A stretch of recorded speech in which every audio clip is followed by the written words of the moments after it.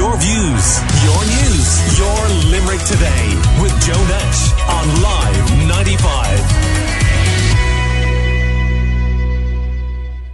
Now, last week, as the European Day for Victims of Crime was marked, I was joined on the show by Dr. Cindy Joyce from UL and Michelle Puchhaber, CEO of the Crime Victims Helpline. There was a national academic conference in UL, and Live 95 Sandra Quinn attended, and she was talking to Dr. Susan Leahy, a lecturer in the School of Law and the director for the Centre of Crime, Justice and Victim Studies. Today, we're looking at the experiences of becoming a victim of crime. So we've had speakers this morning who've talked about rural crime, people's experiences of rural crime, how oftentimes victims of rural crime maybe don't even recognise they've been a victim of crime, maybe don't engage with the system at all.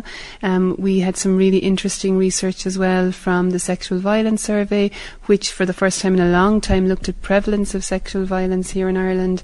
And also we looked at, I suppose, the challenges for victims of crime from minority groups or ethnic groups, so in particular the rights and expectations of victims of crime from the travelling community. So we're looking at challenges in terms of, you know, people's experiences of victimisation, but today is also a day to advocate for change and to actually things have come a long way in Ireland. So there was an EU directive on victims' rights in 2012, became operative here in Ireland in 2015. That has completely changed the landscape for victims of crime in the country now, because what were once interests or things that we should do for victims to ease their journey through the process are now legally recognised rights. So now as a victim of crime you have a legal right to information, to support and to protection as you journey through the criminal justice system. And one of the key messages we want to get out there today is that if you are a victim of crime in Ireland and you're not receiving those things, then your rights are not being recognised and the state needs to do better. Now, you mentioned minority groups and travellers as well. Access, literacy, all of those things come into it, in that some people may not have the tools or the resources to access the services. So the information almost becomes a barrier to them. Is that what you're finding? 100%. And of course, a really important thing to remember is that much of our legislation relating to victims of crime, it deals with rights you can expect in relation to when you report to An Garda Síochána, or rights you have when you go to the court process. But it's really important to remember that the European directive states quite clearly that you are a victim of crime once something happens to you. Your rights and entitlements are not dependent on you ever engaging with the criminal justice system. And as you quite rightly say, that means that across the community, when you represent to somebody that you have been victimised in some way, you should be directly referred to services you might need, whether that's information about what you might do to get compensation, information about what you might do to protect yourself going forward, or support in the form of counselling or advocacy services. And as you quite rightly say, for certain groups in our society, be it for reasons of literacy or maybe because they're nervous of state institutions, that can be very, very difficult for them.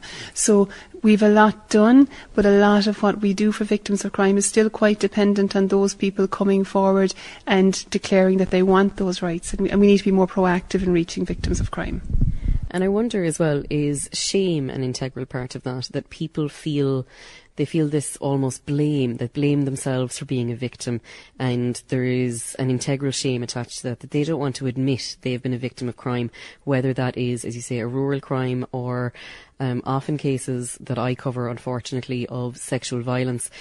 Sometimes people can feel like they have brought a situation on themselves, which they absolutely have not.